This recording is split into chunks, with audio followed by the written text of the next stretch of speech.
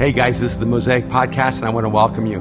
But I want to let you know that MSC just released a new album called Heaven. 7 brand new songs that express the heart of our community, our heart of worship, and are going to absolutely inspire you and make an impact on your life. Mosaic MSC, Heaven. So as some of you might know, if you have been a part of our community, I have been a huge Clippers fan for a long, long time.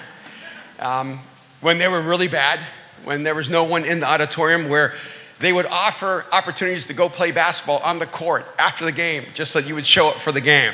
It was that bad. And so I've had moments of great hope when they've brought in some great players, and then moments of incredible disappointment. And we had this team that no one knows, and everyone would say there's no stars on this team, and there are no all-stars for certain. And then we trade the only players we have that looked like they were kind of good. And everybody thought we were going to get destroyed. And they were playing the Celtics, and I was watching yesterday, I think it was, and they were down by 28 points, and I just couldn't take it anymore. You ever just had more pain than you could take? I know it's not life, but it felt like life for me. And it was 28 points down. You have all these players that don't even know who they are, and I changed channels. I said, no, I can't do this anymore. I got to move on. I got to leave this behind. I just have to tap out. And then I go to our amazing girls' conference because, you know, I'm a girl. And so I'm there supporting the girls and because I love my wife and I love my daughter and I love all the girls. And then I come back home and the Clippers won. And it was really painful for me because I always TiVo every game. But I didn't. Thought, I don't want a record of this. I'm never going to go back and watch this. I don't want to remember this. And then I hear greatest comeback in Clipper history. Greatest loss in Celtic history. Clippers come back from 28 points down and win by 11. And I missed it. I think this is probably where so many of us actually miss God. See, when we feel like we are overwhelmed, when we feel like there's no future, when we feel like we've just so messed up, or life is just too hard, you just sort of check out. You tap out of your life. You tap out of faith and you go, I can't take this anymore. There's no way out of this. There's no way forward. There's no future. Have you ever made an internal decision without actually saying it externally? I'm just done. And that's one of the reasons I love the different moments that the scriptures capture, because you need to realize that the Bible is not all of God's history. The Bible actually captures a part of God's history. God has done so much more than what's written in the Bible. I hope you know that. Because God's still doing more than has been written in the Bible, and he's doing it in your life and in my life. And so you have to ask yourself, why are these moments captured in the scriptures? Why are these moments placed in the Bible so that we can have them forever? And a huge part of it is because the men and women in the scriptures face what we're going to face. But they face it at a level of intensity that is greater than most of us, so that we can know that God is with all of us. Because let's be really honest, if the stories in the Bible were about people who, I don't know, they got a B, or they got to be in school and they got to go home and talk to their parents. You're like, really? You're worried about getting a B? I'm praying for a B, and you don't understand my life, right? If the story was full of people who lived really comfortable, safe lives, and you know, if the Bible was like the suburban Bible, you know, where everyone lives in a nice house and has a nice job and has job security and works the same job for all of their life, and they know their parents and grandparents and great-grandparents and all their kids buy the house next door, and that was the Bible, you go, yeah, that's great. I'm so glad God was there for them. But I don't have that life. See, I'm convinced the reason God gives us these particular moments in human history is that these moments are so intense that they cover us all. So the moment you go, yeah, no one understands my life. No one's been through what I've been through. Everyone would give up on God if they had to deal with what I have to go through. Well, just open the Bible. And you'll see your life isn't that bad. Because the people who walked with God faced greater challenges and greater difficulties than the ones you're facing right now. So if you remember nothing else today, I want you to remember something. No matter what you're going through, you're going to get through it. You with me? Yes. No matter what you're going through, you're going to get through it. And so here we are in the book of Daniel, in chapter 1. And I'm going to read verses 1 and 2 first, just to give you a little bit of context. It says, in the 3rd year of the reign of Jehoiakim, king of Judah, Nebuchadnezzar, king of Babylon, came to Jerusalem and besieged it. And the Lord delivered Jehoiakim, king of Judah, into his hand, along with some of the articles from the temple of God. These he carried off to the temple of his God in Babylon and put them in the treasure of the house of his God. Now, the reason he's giving us all that backdrop is to let us know this was a horrible moment in the history of Israel. Can you imagine a moment where you are living out a transition of peace to war, from security to violence, where everything in your life that you thought was going to be there tomorrow, everything you thought was certain, everything you thought was protected is now gone. And so Daniel begins by letting us know it was this particular year. It was the year that Babylon came and destroyed Jerusalem and besieged it. It was the year that everything was turned upside down. It was the year that all the things that were placed in the temple of God that we thought were sacred, that we thought were protected by God, had now been stolen by another nation and placed in the temple of their gods. And remember back then they had this mentality, it was like God wars. My God's bigger than your God. My God's more powerful than your God. And we're going to prove that by going to war. And you have to understand the mindset of the Israelites were, if God cannot even protect his own temple, how in the world can God protect us? If God cannot stop the Babylonians from stealing what's in his temple and putting them in the temples of these false gods, how in the world is God ever going to meet us where we are? And I think so many times in life, we don't think God can meet us in real life. But something happens here, and I imagine everyone here is at least mildly familiar with the characters of Meshach, Shadrach, Abednego, and Daniel. And what I want to just take a few moments, because we're really going to start with the end of a particular moment back to this beginning and talk about those moments that are game changers. Because there are certain people who are game changers. And if you look at that Clippers game, when they were down by 28, Kyrie Irving got hurt. He hurt his knee and they took him out, and all of a sudden, everything began to unravel for the Celtics. And I think this is what happens so oftentimes in life. See, all the Celtics looked like they were playing at a high level, playing so well that they were winning by 28. But when they extracted Kyrie Irving, you actually saw the level at which they were playing. They could not handle the level of adversity and the level of challenge that was now in front of them. See, I think what happens is so oftentimes we think we have faith, but because our lives are so secure, because our lives are so safe, because our lives are so comfortable, our faith is never challenged. So we actually think we're in a zone. And me and God, we're just doing awesome. Look at me. But the moment something shifts, you unravel. See, the measure of your faith is not what it looks like when your life is working out the way you want it to work out. The measure of your faith is what it looks like when everything is falling apart and you're completely disappointed with God, with life, and with yourself. So I want you to know the whole world is falling apart, and this is the moment these individuals rose up. You might know the end of the story. There's a lot of scripture there, so I've got to kind of go to the end where it says that these three guys, named Meshach, Shadrach, and Abednego, great names.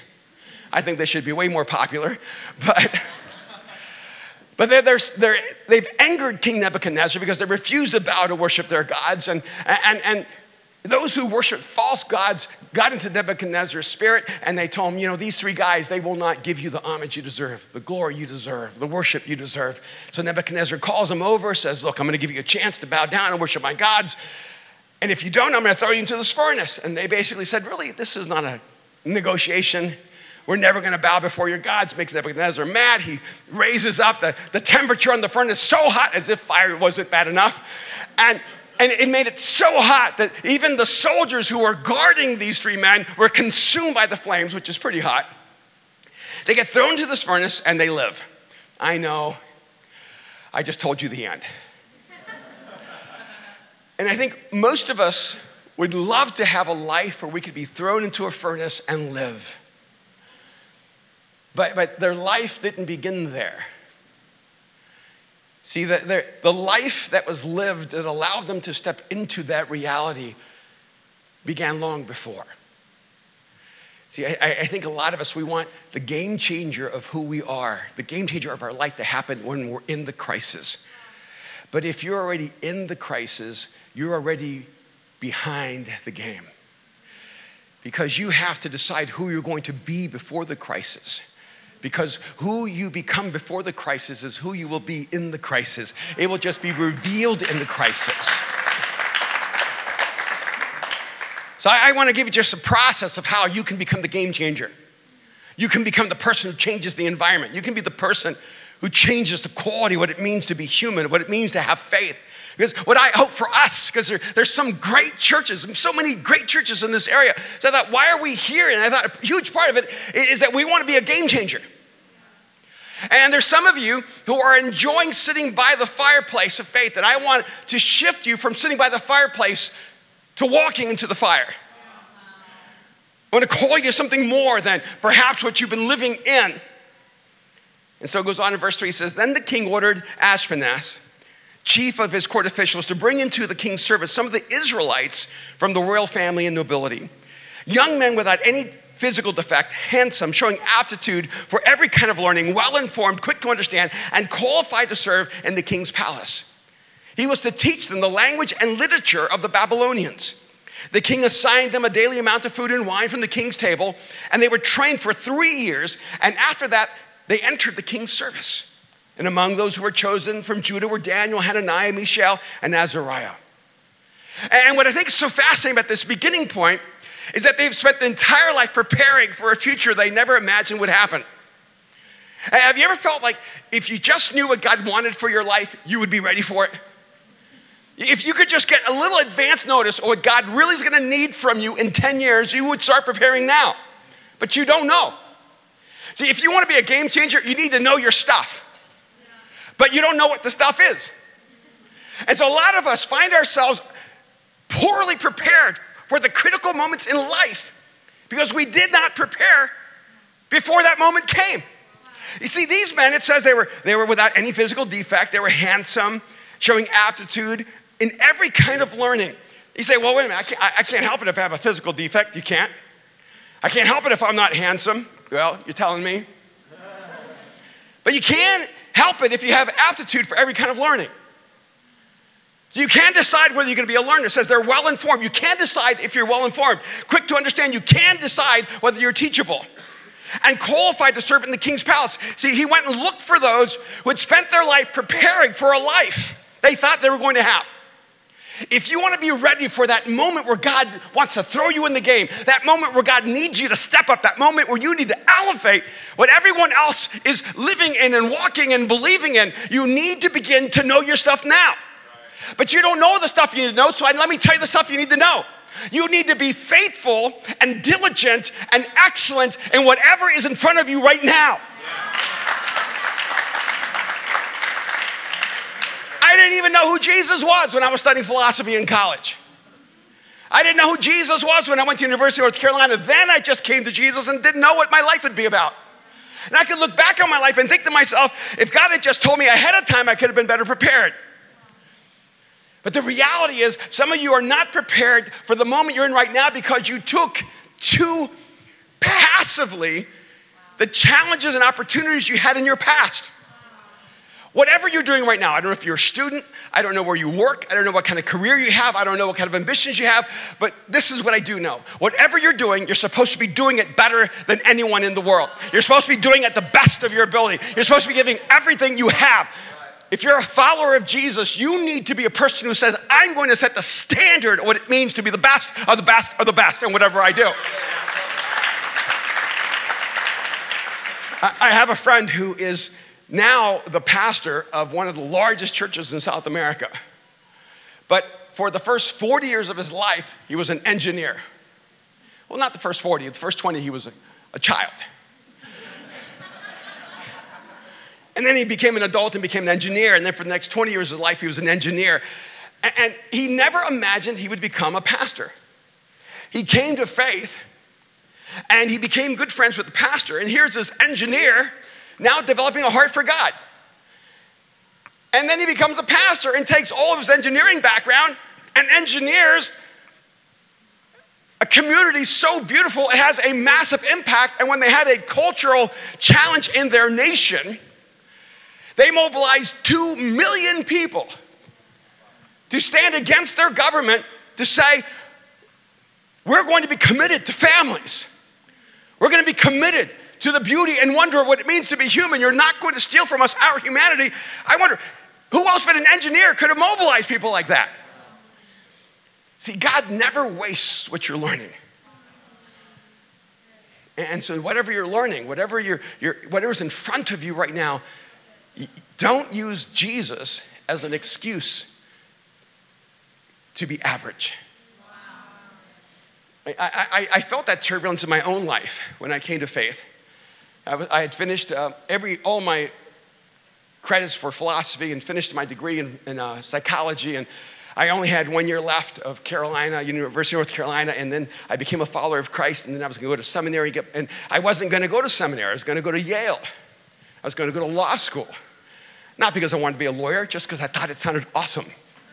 Because I wanted to say, yes, I went to Yale. I just thought it sounded awesome. And I wanted to go to law school because I love Perry Mason. He was a lawyer, and in that TV show, I thought that sounds like a good thing to do. And so when I applied to seminary, their standards were so low that I thought, I don't even have to pass another class. I could fail every class and still qualify to get this master's degree. It actually affected my relationship to excellence because so little was demanded of me. And I found myself floating through my last semesters of college because I thought, Christianity doesn't really expect much. And I had to really get confronted by who Jesus is, because whatever anyone else expects of you, Jesus expects the best of you. So you need to know your stuff. You need to prepare to be the best. And when you do that, you will be a game changer. You may be an architect or a teacher. You may be a healthcare nurse or a doctor. You may be a barista or a painter. But aspire to be the best. Know your stuff and watch how God translates that. And then he goes on to say in verse 8, but Daniel resolved not to defile himself with the royal food and wine. And he asked the chief official for permission not to defile himself in this way, because they were going to feed them food that was first offered to their gods. And so Daniel decided, we're not going to eat that food. So in verse 9 it says, now God had caused the official to show favor and compassion to Daniel, but the official told Daniel, I am afraid of my lord the king, who has assigned you food and drink. Why should he see you looking worse than the other young men your age? The king would then have my head because of you. Daniel said to the guard, whom the chief official had appointed over Daniel, Hananiah, Mishael, and Azariah, please test your servant for 10 days. Give us nothing but vegetables to eat and drink water. Then compare our appearance with that of the young men who eat the royal food, and treat your servants in accordance to what you see. So he agreed, and they tested them for 10 days. At the end of the 10 days, they looked healthier and better nourished than any of the young men who ate the royal food. So the guard took away their choice food and wine that they were to drink and gave them vegetables instead. Now, a lot of people use this say, you see, God wants everyone to be a vegan. I just reject that. I just speak against that right now. And as a committed carnivore, I just want to say that I'm struggling with this passage.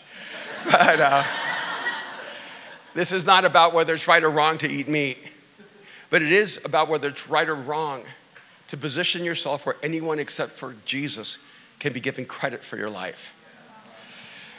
See, what they understood is that the mindset, the worldview of the king and their leaders was, we're going to feed you food and wine offered to our gods so that our gods can make you what we need you to be. And the reason they didn't eat that food or drank that wine is because they wanted to make sure that if they rose above the rest, that the only one who could be given glory and honor is the living God. So whatever you decide to eat, whether you're a vegan or whether you're a carnivore, or whether you're, and I'm a vegan once removed. I only eat animals that eat vegetables. And think about it just for a minute.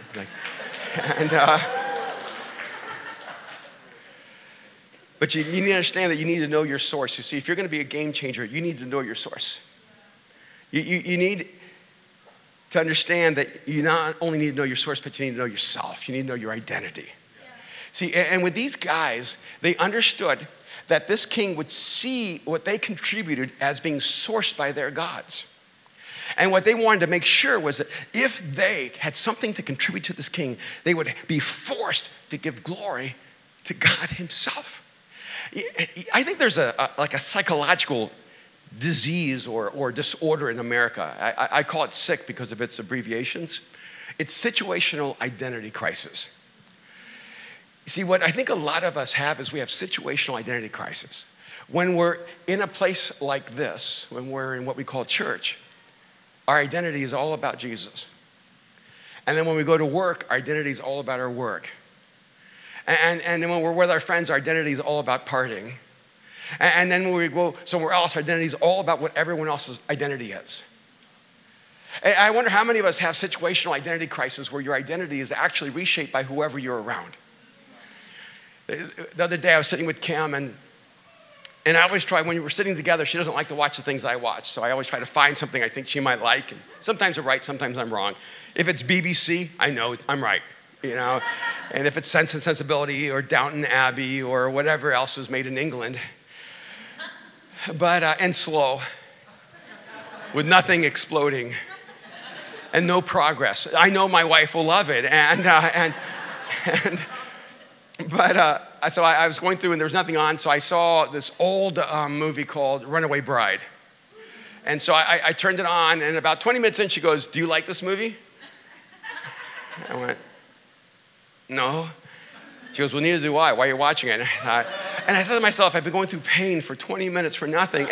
But I was captured by something because Julia Roberts plays this character, and she keeps almost getting married, almost getting married, almost getting married, almost getting married, almost getting married. And each time, she changes what kind of eggs she likes. And so she likes an all whatever white omelet, if that's what he likes. She likes poached eggs, if that's what he likes. She likes scrambled eggs, if that's what he likes. And the huge underlying narrative is you don't even know what kind of eggs you like. Because each time you just conform to whoever you want to love you. You see, the great danger in your life is that you will actually not lie to others, because that's really not the fundamental issue, is that you will lie to yourself. And if you keep lying to yourself because you keep trying to be what everyone else wants you to be, you will never know who you were supposed to be. And I think it's interesting because I want you to notice in verse 7 it says, the chief official gave new names to Daniel, to Belshazzar, to Hananiah, to Shadrach, to Mishael. And he gave each one a name, Meshach, Shadrach, and Abednego.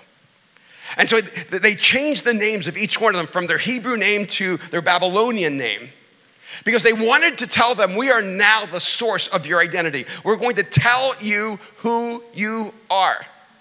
In the same way, you need to know your stuff and you need to know your source. Because you need to live your life in such a way where you know that your strength is coming from your relationship with God, and that everyone in your world will know that your why is that you're living your life for Jesus. You also need to know yourself and you need to know your identity and make sure that your identity is not being constantly reshaped by whose attention or whose approval you need. Do you know who you are? You know, you guys know that I'm an immigrant from El Salvador. And I never even really knew my real name. You know, I knew my grandparents because they were the ones that first raised me. So I knew a lot about our family. But when I went to school, because I had an alias, because my name is Erwin McManus, but I'm not German or Irish. And every year, the kids would say, the teacher would say, go around and say your names. And everyone would go, hi, I'm Joe Smith. Hi, I'm Kevin Pena. Hi, I'm, Eric Roy. And I would say, my name is Erwin McManus. Because I didn't know who I was, I just knew what my name was. But I knew that I wasn't what my name was. And a huge part of our life struggle is trying to root our identity in what other people expect of us what they want of us, or what we think we need to become to be loved by them, accepted by them, admired by them, valued by them. And you need to root your identity in no one except for Jesus. And when your identity is rooted in him, you do not suffer with situational identity crisis. Are you the same person in every room? You know what's exhausting? Not knowing who you are. Because you have to keep trying to put someone else on every time you enter a different room. It is so tiring. You ever found yourself being the wrong person because you forgot to change who you were? I love what Mark Twain said. He said that liars have to have great memories. I remember that years ago because I have memory issues, and because of the way my brain works. And so one of the things I had to decide a long time ago is that since I don't know if I can remember everything, I just need to always tell the truth. And that way I don't have to remember anything. All I need to do is tell the truth. See, if you tell the truth, you don't have to remember what you said. If you tell the truth about who you are, you don't have to remember who you were. They tried to rename them. They tried to redirect them. They tried to resource them. But they knew who they were. If you want to be a game changer, you need to know your stuff, and you need to know your source, and you know yourself. This is one of those rare days where everything kind of rhymes. But if you go all the way forward to where we started in Daniel chapter 3, you need to know your story.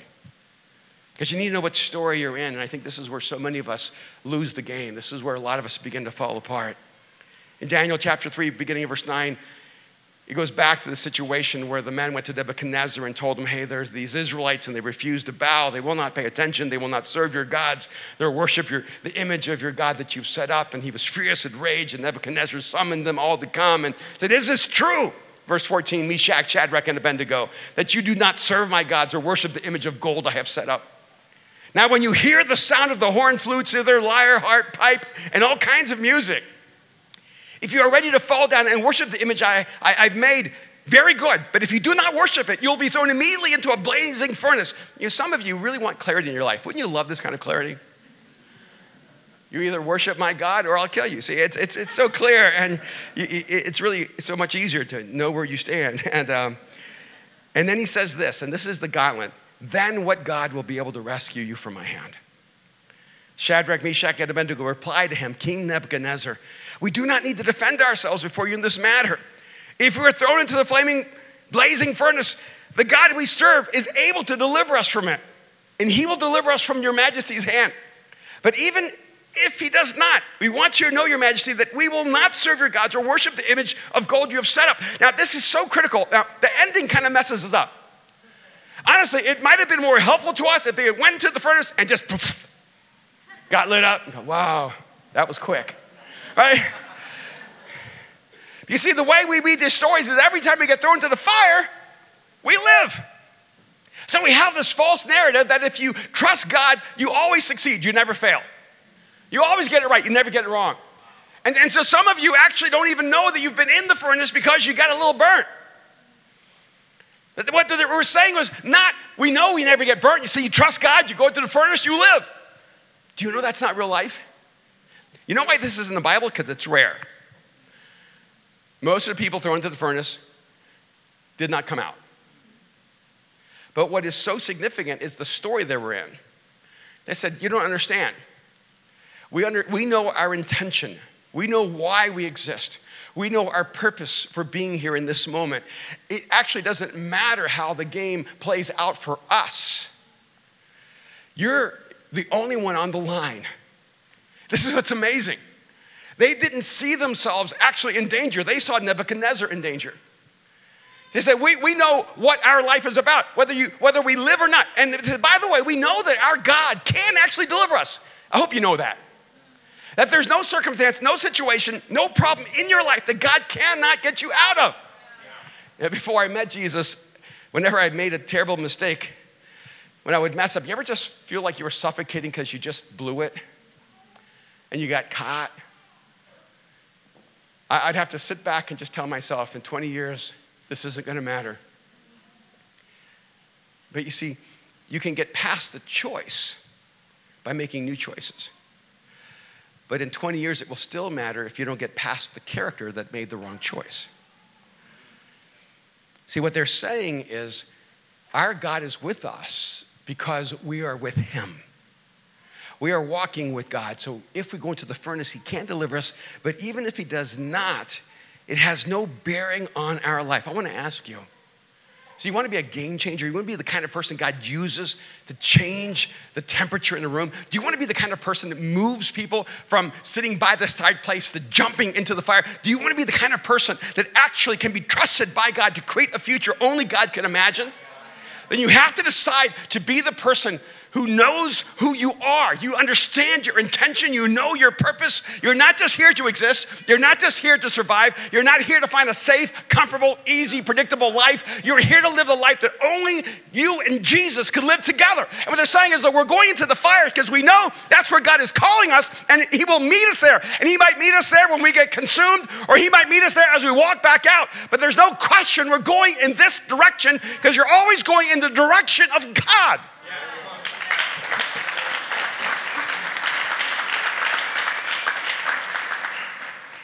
So they threw him in the fire because it didn't go well. And it tells us that Nebuchadnezzar is furious, and he changed his attitude toward them. And he ordered the furnace heated 7 times hotter than usual and commanded the strongest soldiers in the army tie them up and throw them into the blazing furnace. And so these men, wearing their robes, trousers, turbans, and other clothes, were bound and thrown into the blazing furnace. The king's command was so urgent, and the furnace was so hot that the flames of the fire killed the soldiers who took Shadrach, Meshach, and Abednego. And the 3 men, firmly tied, fell into the blazing furnace. Then King Nebuchadnezzar, leaped to his feet in amazement and asked his advisors, "Weren't there 3 men that were tied up and threw into the fire?" They replied, "Certainly, Your Majesty." He said, "Look, I see 4 men walking around in the fire, unbound and unharmed, and the 4th looks like a son of God." They were unbound and untied. Now, if I'd been bound and tied and thrown into a furnace and was still alive, and I found myself unbound and untied, I'd be running out of the furnace. I would not be hanging around in the furnace going, "Wow, isn't this interesting?" And then if there's a 4th person, I'm not like, "Hey, who are you? What's happening?" I'm running out of there as fast as humanly possible. But they're not in a hurry. You know why? Because you see, when you're in the fire with God, you're exactly where you want to be. Wow. But there's some people who would rather just stay out of the fire without God. And I want you to understand something, that when you decide to trust Jesus with your life, he doesn't find a way for you to avoid the fire, because fire is coming. He just wants to walk there with you. I love how it continues. In verse 26, Nebuchadnezzar then approached the opening of the blazing furnace and shouted, "Shadrach, Meshach, and Abednego, servants of the Most High God, come out, come here." So Shadrach, Meshach, and Abednego came out of the fire. I think I would have said, "No, you come in. It's toasty." And the satraps, prefects, governors, and royal advisors crowded around them. They saw that the fire had not harmed their bodies, nor was a hair on their head singed. The roads were not scorched, and there was no smell of fire on them. Then Nebuchadnezzar said, "Praise be to the God of Shadrach, Meshach, and Abednego, who has sent his angel and rescued his servants. They trusted in him and defied the king's command and were willing to give up their lives rather than serve or worship any god except their God. Therefore I decree," this is the king who wanted to worship false gods. He says, "Therefore I decree that the people of any nation or language who say anything against the God of Meshach, Shadrach, and Abednego be cut into pieces and their houses be turned into piles of rubble." I don't think that's a great idea either, but for no God can save in this way. Then the king promoted Shadrach, Meshach, and Abednego into the province of Babylon. And these individuals who were thrown into a fire, who were seen as disposable human beings, were now elevated to be the light that God always called them to be. There's some of you here, you actually do feel like a disposable human being. You feel like you've just messed up too much. You made too many mistakes. You've blown it too many times. And there's some of you here that you know the the pain of being given up on by the people that were closest to you. And I know that. And here's the beauty. These three men were seen as disposable human beings. Just throw them into the fire like garbage. But God used that moment to elevate them because they were willing to trust him with their lives. As I drove down here today, I thought the last thing this region needs is another church. There's so many great churches here. And so let's be game changers. Let's change the temperature in the room. Let's risk in such a way that we look out of our minds. Let's make decisions that call us to a great adventure and to great challenges. And let's listen to the voice of God as he calls us forward. And even if everyone else thinks we're out of our mind, let's live a life that is destined to failure unless Jesus shows up. See, I don't want to live a life that can be measured by my intelligence or talent or education. I don't want my life to be measured by what's inside of me within my own human capacity. I'm grateful for whatever God's placed in me, and you should be grateful for the talent and gifting and intelligence inside of you.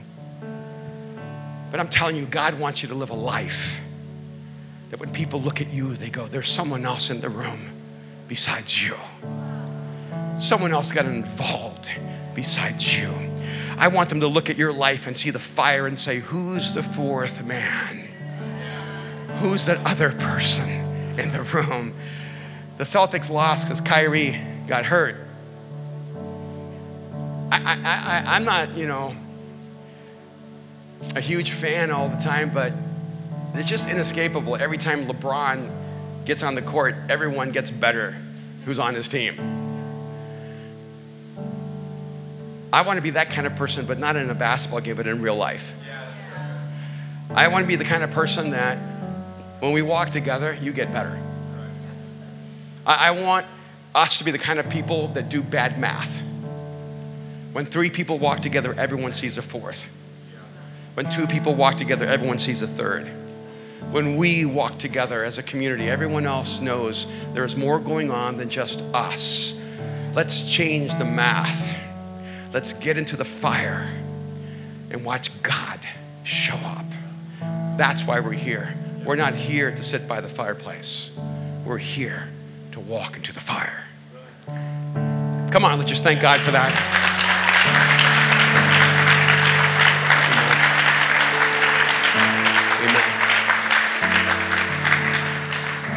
Amen. Would you just bow your heads to me just for a moment? Just close your eyes. You may be here today and you've never crossed the line of faith and trusted Jesus with your life. You know something's missing. You've felt it for a long time. Something's broken, something's wrong. The Bible talks a lot about sin. And one of the reasons is because sin is what we fill all the emptiness inside of us that only Jesus can actually heal. So you may be here and you know you need forgiveness and you need freedom. But more than everything, you need a future and a hope. I'd like to invite you to cross the line of faith, to give your life to Jesus, because 2,000 years ago, he gave his life for you. And he's just waiting for you to receive his life by giving him your life. If you're ready to do that, I want to lead you in a simple prayer. I'm just going to lead you in one sentence. It's not everything you and God need to talk about. That conversation is going to last forever, but it begins here. Right now, I just want you to pray this simple prayer. Jesus, I give you my life. Right now, just tell him, Jesus, I give you my life. Just whisper to him, Jesus, I give you my life. I want to be real clear as you pray. Religion tells you that your faith will bring you comfort. But Jesus tells us that your faith will give you courage. So if you choose to cross the line of faith, if you choose to follow Jesus, get ready, because life is going to be full of risk. It's going to be challenges and adventure. There'll be ups and downs, times of joy and times of sorrow, great victories and painful failures. But you will never, ever, ever do it alone. So right now, just whisper to him, Jesus, I give you my life. Jesus, I give you my life. If this is your prayer, I want to pray for you. If you just whisper to God, Jesus, I give you my life, I want to pray for you right now, but I want you just to hold your hand up high. Just be courageous right now. Beautiful. Wonderful. Anyone else? Jesus, I give you my life. Beautiful. Anyone else? Right now. Beautiful. Anyone else? Jesus, I give you my life. Wow, so good. Anyone else? Right now, this is your moment. Jesus, I give you my life. Let him take you to a life that you will never know without him. Beautiful. Wonderful. Jesus, I give you my life. Anyone else? Father, I thank you for the women and men who in this moment have opened up their life to you. And God, I pray that right now you would just wrap them up in your love and let them know that they belong to you, that you will never leave them or abandon them. And God, I do not pray that you will give them away around the fire. I pray that you'll give them away through the fire. I pray that they will live the kind of life that will be so powerful, so courageous, so inspiring, so passionate, so fully alive that everybody in their life will come to them and say, what in God's name has happened to you? And they'll be able to respond, that's exactly right. It's Jesus who's changed my life. God, I pray that they would be the beginning of a brush fire. That you would fill them with passion. I pray that every morning they would wake up so ready to live, that they would be filled with anticipation and excitement for life. And God, I pray that every single person in this room right now will refuse to simply exist and begin to live. I pray, Father, that they would never turn to faith to give them comfort and security, but would turn to faith to give them courage and faith. That God, they would find a bravery within themselves to get up and live the life that you created them to live. God, we want to be game changers. We want to be the kind of people that when you put us in the game, everyone gets better. And so, Father, if you need to turn the world upside down, make our circumstances harder, we're ready. We're here. We want to be the people you can trust with the great challenges of life so that the world can know that Jesus is who he claims to be. We thank you, Father. We pray in Jesus' name. Amen. Can we just thank God so much for all those who responded to him? So good. So beautiful. This is so exciting. Beginning of new things. I love being a part of the beginning of new things. There's nothing like it in the world. There's something beautiful about not being able to predict what's going to happen next, but moving together with courage and confidence. Let's do this together. Let's do together what no one could ever do alone. And let's watch Jesus meet us here and surprise us all by how good he is to us. Thank you so much for joining us on the Mosaic Podcast. I want to encourage you to take the message you've just received, allow it to go deeply into your soul, to allow Jesus to do the deep work that only he can do. And I also want to encourage you to be a part of what we're doing here at Mosaic, to go to the Mosaic app and to become a part of the Mosaic Foundation, to become a regular giver, an investor in bringing this message across the world. I want to thank you so much for being here with us. God bless you.